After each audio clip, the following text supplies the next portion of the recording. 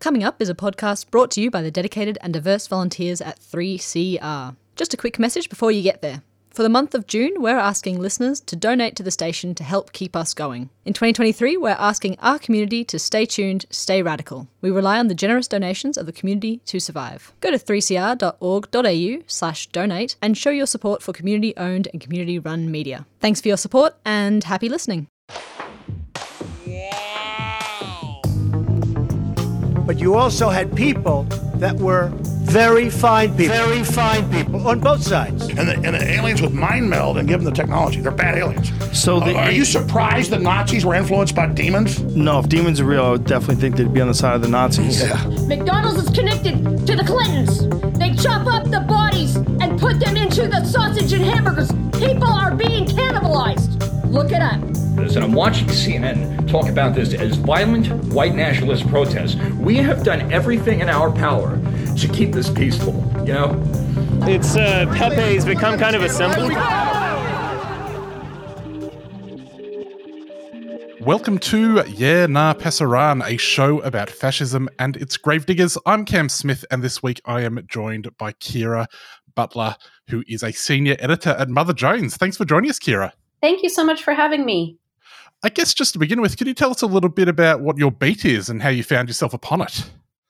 Yeah, so at the beginning of the pandemic, I was reporting a lot on COVID, as many of us were, and I began to notice a lot of overlap between various conspiracy theories surrounding COVID, surrounding vaccines, and then after that, surrounding education. And as those Venn diagrams became more and more apparent to me, I just sort of went down the rabbit hole and have been doing that work ever since.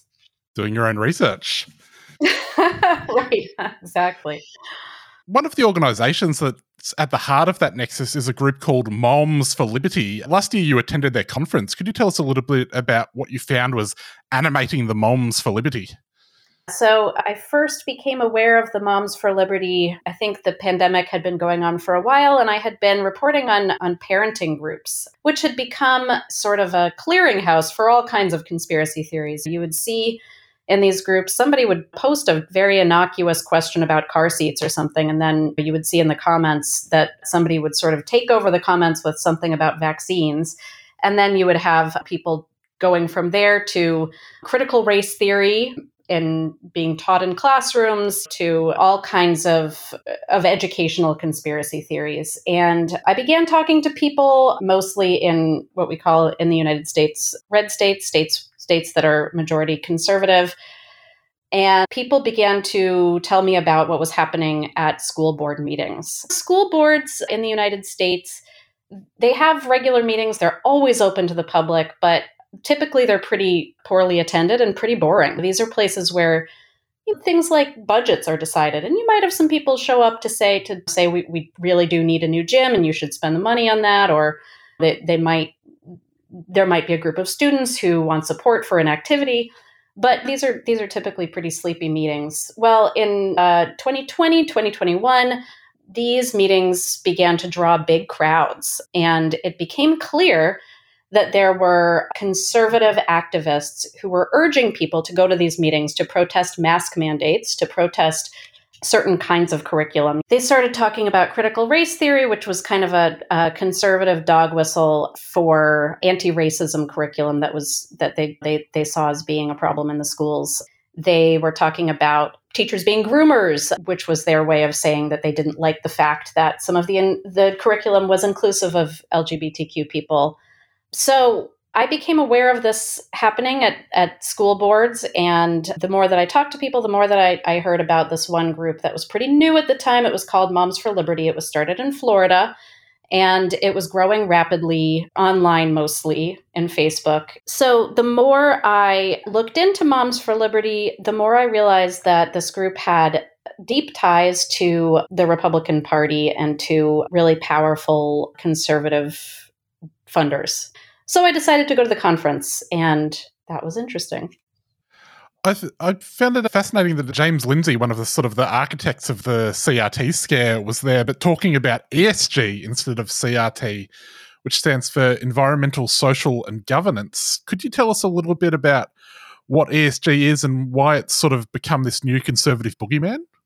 So in this context, James Lindsay was talking about, all of these acronyms are very hard to keep straight, but he was talking about that concept of ESG, which was laid out by the World Economic Forum, which is a kind of a boogeyman in and of itself for some of these right-wing groups. They've long been very suspicious of the World Economic Forum and especially its leader, Klaus Schwab.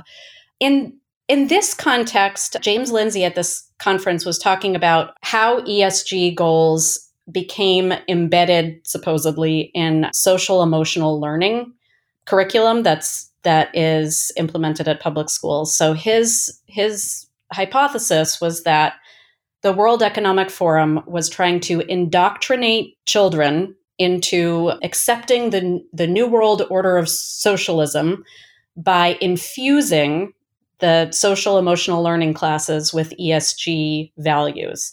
Social emotional learning is a curriculum that many public schools have implemented over the last decade or so. It is an evidence-based curriculum. It helps children learn how to be part of a group, how to regulate their emotions. And there is some documented a correlation between academic achievement and the social emotional learning curriculum. But conservative groups have kind of latched on to social emotional learning as a tool of indoctrination. And that's sort of what James Lindsay was talking about in his session at Moms for Liberty conference. I mean, not to be too snide, but you can sort of see why conservatives might not want children to be learning how to get along and work in groups. Well, it was kind of wild. I went to, this wasn't the James Lindsay session, but I went to a kind of a breakout session where we were talking about social emotional learning at the conference. And one of the leaders seemed absolutely incensed that one of the values being taught was altruism. This idea that you are part of a community and that what can I do to help my community? I'm paraphrasing here, but this breakout session leader was saying, I thought I was sending my kid to school to learn how to do academics. Now my kid is responsible for helping the community. That doesn't seem fair. And just that very idea of part of education is learning how to be in community with other people, that seemed to be offensive at its core to these folks at Moms for Liberty. The thing that I sort of found interesting about this ESG scare, like the CRT scare, is that they're railing against something that's not happening. Like ESG is this cultural Marxist march through our institutions, but in reality, ESG is just greenwashing, basically. I felt some sympathy for Elon Musk when he got knocked out of some ESG index and said ESG is evil, it's the devil, because Tesla is one of the ultimate greenwashing operations. Absolutely. Yes, absolutely. So ESG is a tool for companies who want to take attention away from the fact that they're polluting and emphasize what they're supposedly doing to help the environment or to help the community. This is, as you said, greenwashing or corporate spin. And so there is an element of truth to the fact that ESG, there's some shady stuff going on, but it's different from what James Lindsay and his ilk are accusing them of. One of the consequences of the CRT scare has been book bans across the US, but particularly in places like Florida. I thought it was really interesting. I think just in the past few days, as we're recording, there have been more books about the Holocaust that have been taken off school shelves. And yet at the same time, it was only a few years ago that Ron DeSantis was in Jerusalem proclaiming that Holocaust education will be mandatory in Florida. So I was just curious about how they're squaring that circle. Yeah, that's pretty interesting. And I will say that I am not an expert on everything that's happening with American attitudes toward Israel right now. It's pretty interesting, and I'm looking at it, but I don't feel like I can really speak to that. What I will say, some of the far-right influencers that I have been looking at, I have noticed that they are explicitly expressing anti-Israel, anti-Semitic sentiments in a way that seems much more forceful, emboldened, shameless than anything you would have seen even a year ago. Kiera, A lot of people in Australia, at least, have started to die suddenly lately. I mean, people are always dying suddenly. That's an accurate description of any death, but especially once clickbait journalists here realise that by using the phrase die suddenly, you were guaranteed to bring in a lot of extra traffic from anti-vaxxers, even if the death was completely unrelated to vaccines or even COVID at all. You recently looked at the origin of the died suddenly meme. Could you tell us about where you found it came from? Yeah, so I would say it came from a few different places, but probably the biggest push that movement got was from a far-right live streamer named Stu Peters, who he lately has been making documentaries. He's been very busy. Just in the last year or so, he's made 3 documentaries, and the latest of those was a movie called Died Suddenly that posited that people who had gotten vaccinated against COVID were dying from blood clots and that the government was trying to cover this up. So what you really saw after this movie came out, this movie was much more popular than any of the previous movies that he's made. Those movies stayed mostly in kind of the far-right sphere that he is most popular in, but Died Suddenly really kind of crossed over into the mainstream. And you saw the phrase died suddenly trending on Twitter a lot. Every time somebody famous died, that there would be a lot of speculation and the hashtag would start trending again. But what you really were seeing was people speculating that deaths of famous people were caused by the vaccine when actually they had nothing to do with that. In my piece about Stu Peters, I told the story of there was an athlete who had died, and right when the news of his death broke, people were suggesting on Twitter that it was because of the vaccine. They were using the died suddenly hashtag. And it turned out that the reason that he died, he was in a car accident. There was a wrong way driver. But that didn't stop people from claiming that his death had been caused by this vaccine. There was another athlete in that story who hadn't even died. And then when he came out and said, look, I'm still here. It's a deep fake.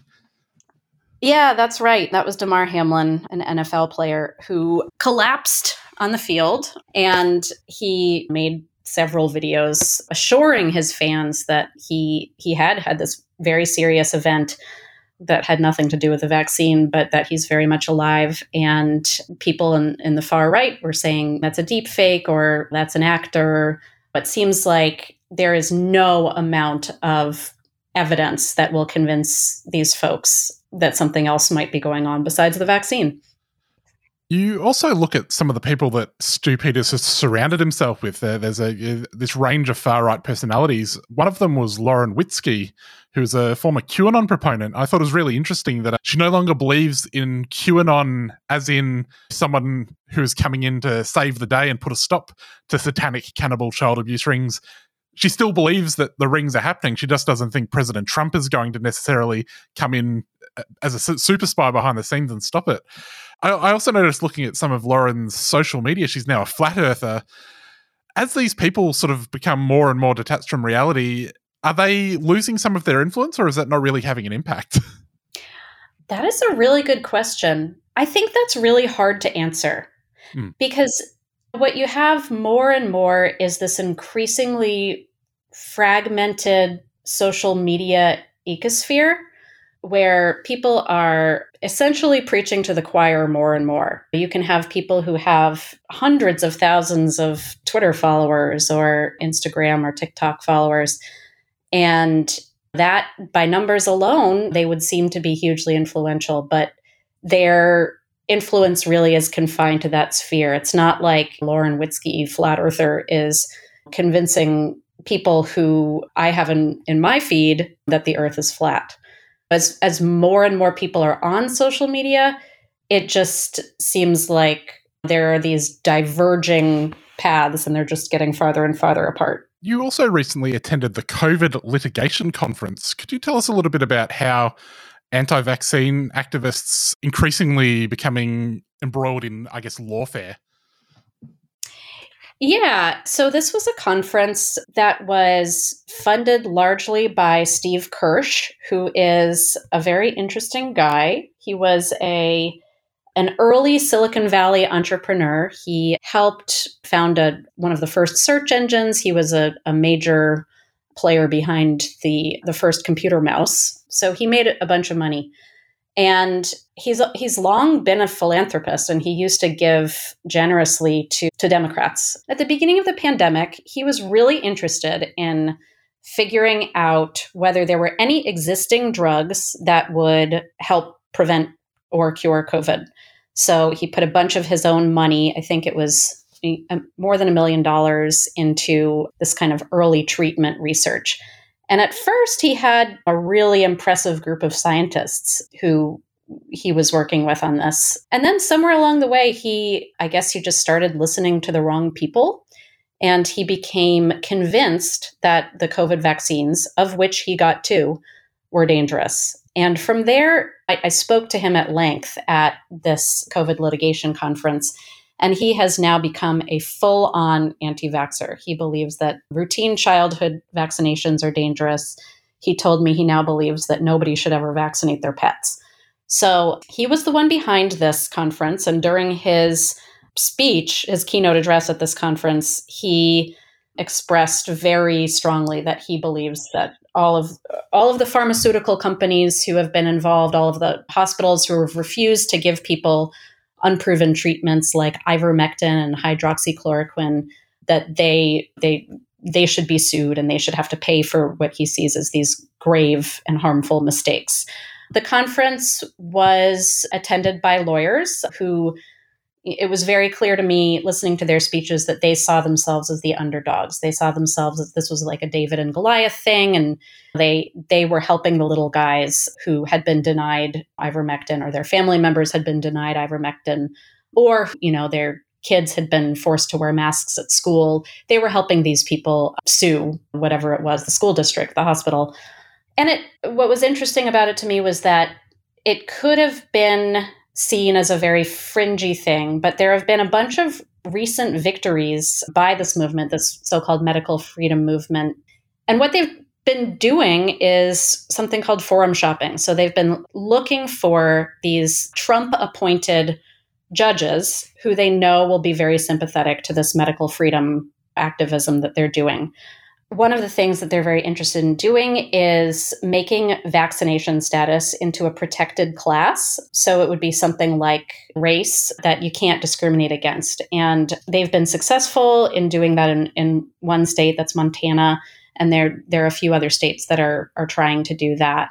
So one of the areas that they've been really successful in is suing the federal government over vaccine requirements. So they have had a few victories where they've gone in front of these Trump-appointed judges, and the judges have ruled that these federal employees do not have to be vaccinated. There have been some efforts to prevent the spread of misinformation around COVID, and the medical freedom activists have been trying to prevent those efforts from actually being successful. So in California, there's been a law that prohibits doctors from spreading misinformation, and their medical freedom activists, including some of the folks that were at this conference, are suing California over that law. The Children's Health Defense, which is the anti-vaccine organization that was founded by presidential hopeful Robert F. Kennedy Jr., has sued a few media outlets over their efforts to stop the spread of misinformation around COVID. So while these people can seem like they are very much operating on the fringe, they are having some legal successes, which of course can set precedents for future legal successes. In Australia, I guess when there have been attempts to make similar legal efforts, they've been held back a little bit by the people who are putting them forward. The people pursuing anti-vax lawfare were anti-vaxxers, and maybe they didn't always have the best grasp of the law, and they weren't always the best equipped to pursue these cases. Is it the case that because you've got this sort of these friendly jurisdictions that have been created by Trump appointments, that people who maybe have a bit more of a clue and in it for a buck are more able to get some of these cases up? Yeah, absolutely. And it's kind of it's a snowball effect, right? It's like once you have one victory, it's pretty easy to point to that and say, well, this judge ruled in favor of these medical freedom activists in this case, so that is legal precedent for this other thing that I'm trying to do. So, and that's exactly what they want. This conference that I went to was basically a bunch of lawyers strategizing about how to make this movement into a mainstream thing rather than a fringe thing. You also write in the piece about the way that hospital boards, I guess, are being approached in the same way that school boards were being approached by the likes of Moms for Liberty. How open or how vulnerable are hospital boards to this same sort of entryism? Yeah. So, I mean, if school board meetings used to be really sleepy, hospital board meetings were like basically in a coma. I mean, these were really things that nobody wanted to go to. But what happened recently in Sarasota, there's the Sarasota Memorial Hospital is a safety net hospital, which in the United States means that it's a hospital that primarily serves marginalized people, people who don't have health insurance, people who don't have great access to medical care. So this was a really important hospital in the community. And some medical freedom activists who had a connection to the Sarasota School Board, conservative activists, decided that they were going to try to get some spots on this hospital board. And they did. They were able to do this, and they worked pretty closely with a group that had also worked with the local school board. And they were able to pack those hospital board meetings with medical freedom activists. These meetings that usually had 0 people in attendance were having earlier this year, like hundreds of people showing up and claiming that this hospital had denied their loved ones ivermectin or hydroxychloroquine. So it's scary that this is happening at hospitals, but it also points to this very effective strategy that these folks have seized upon, which is taking over boards of public institutions. It's happening also at libraries, which some of them have elected boards and some of them don't. But they have hit upon this very effective tactic. One parallel I noticed in your articles on the Moms for Liberty conference and the COVID litigation conference is at Moms for Liberty, you were asked where you were from, and you said your Mother Jones. And perhaps there was an assumption on the part of the people asking, oh, Mother Jones, we're all moms here, that's great. Whereas at the COVID litigation conference, you said you were from Mother Jones, and the PR guy for the conference is, oh, great, I love Mother Jones. I worked on the Obama campaign. Is there an element of the crunchy left, which has sometimes been associated with maybe anti-vax feeling prior to the pandemic? Are those people coming into this COVID conspiracy space? Yes and no. There's always been the anti-vaccine movement. There's always been this kind of place in the back where right and left meet. And it's in this kind of libertarian space where both far left and far right people believe that the government shouldn't be telling them what to do. And the pandemic really made this the meeting of far left and far right. It just supercharged that. So you do see a lot of kind of crossover. Last year or the year before even, I wrote a piece that had to do with anti-GMO groups. These are groups that believe that genetic modification is dangerous. And I wrote about how these groups were all of a sudden really seeming to be obsessed with the lab leak theory, and that they were embracing some of the talking points, some of the very xenophobic talking points that very far right groups had been putting forth about the origins of the pandemic. So it's just an example of how this pandemic has really radicalized people on both ends of the political spectrum in a way that they actually are coming together more and more. Something that I think is really interesting is the fact, like, I've been covering the anti-vaccine movement long before the pandemic, and we used to think about anti-vaccine as being centered in these ultra-liberal enclaves. These are places like Marin County, California, Boulder, Colorado, places that are so extremely solidly blue. And these places typically had like the lowest vaccination rates. Well, what was really interesting in the pandemic was that Marin County, California had some of the highest COVID vaccine rates. So here was a place that you saw people changing their beliefs about vaccines during the pandemic, which to me, that seems pretty significant. You've also looked at the global anti-vaccine movement, although it's a global anti-vaccine movement that sort of seems to be powered and amplified by American disinformation outfits.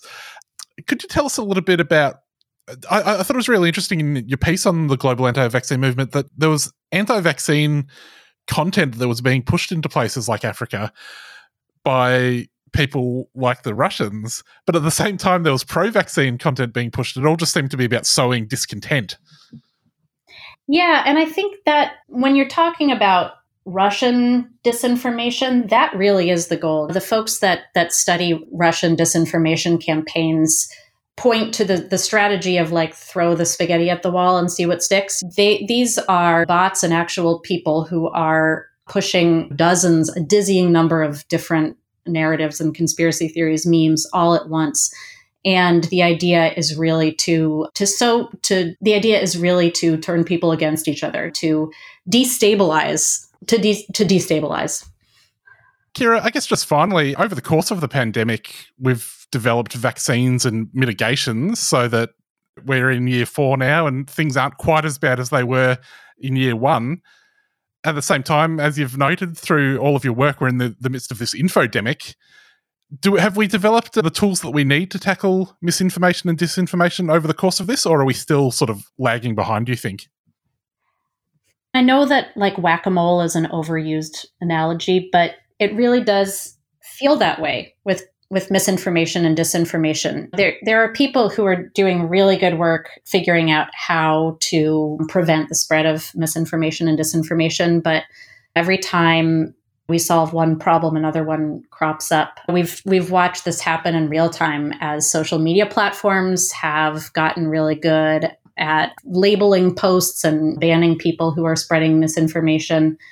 But then these folks figure out ways around that. So I think the answer is yes and no. Like we are learning more about disinformation, but at the same time, the purveyors of disinformation are also learning. Kiera, thanks so much for joining us. If people want to read more of Kiera's work, she is the senior editor at Mother Jones, and you can find her on Twitter at Kiera Eve Butler. Thanks for coming on. Thank you so much for having me. Well, folks, that's our show. We'll be back next week. See you later.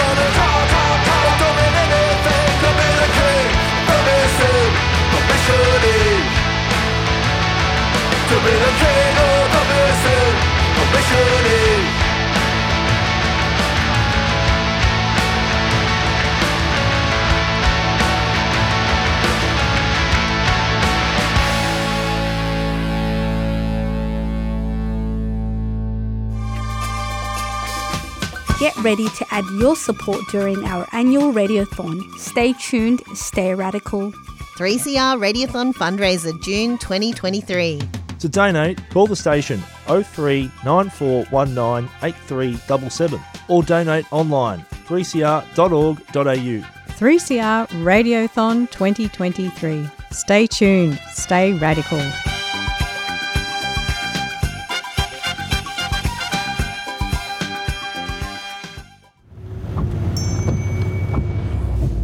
Oh, who's that from? A quick look won't hurt.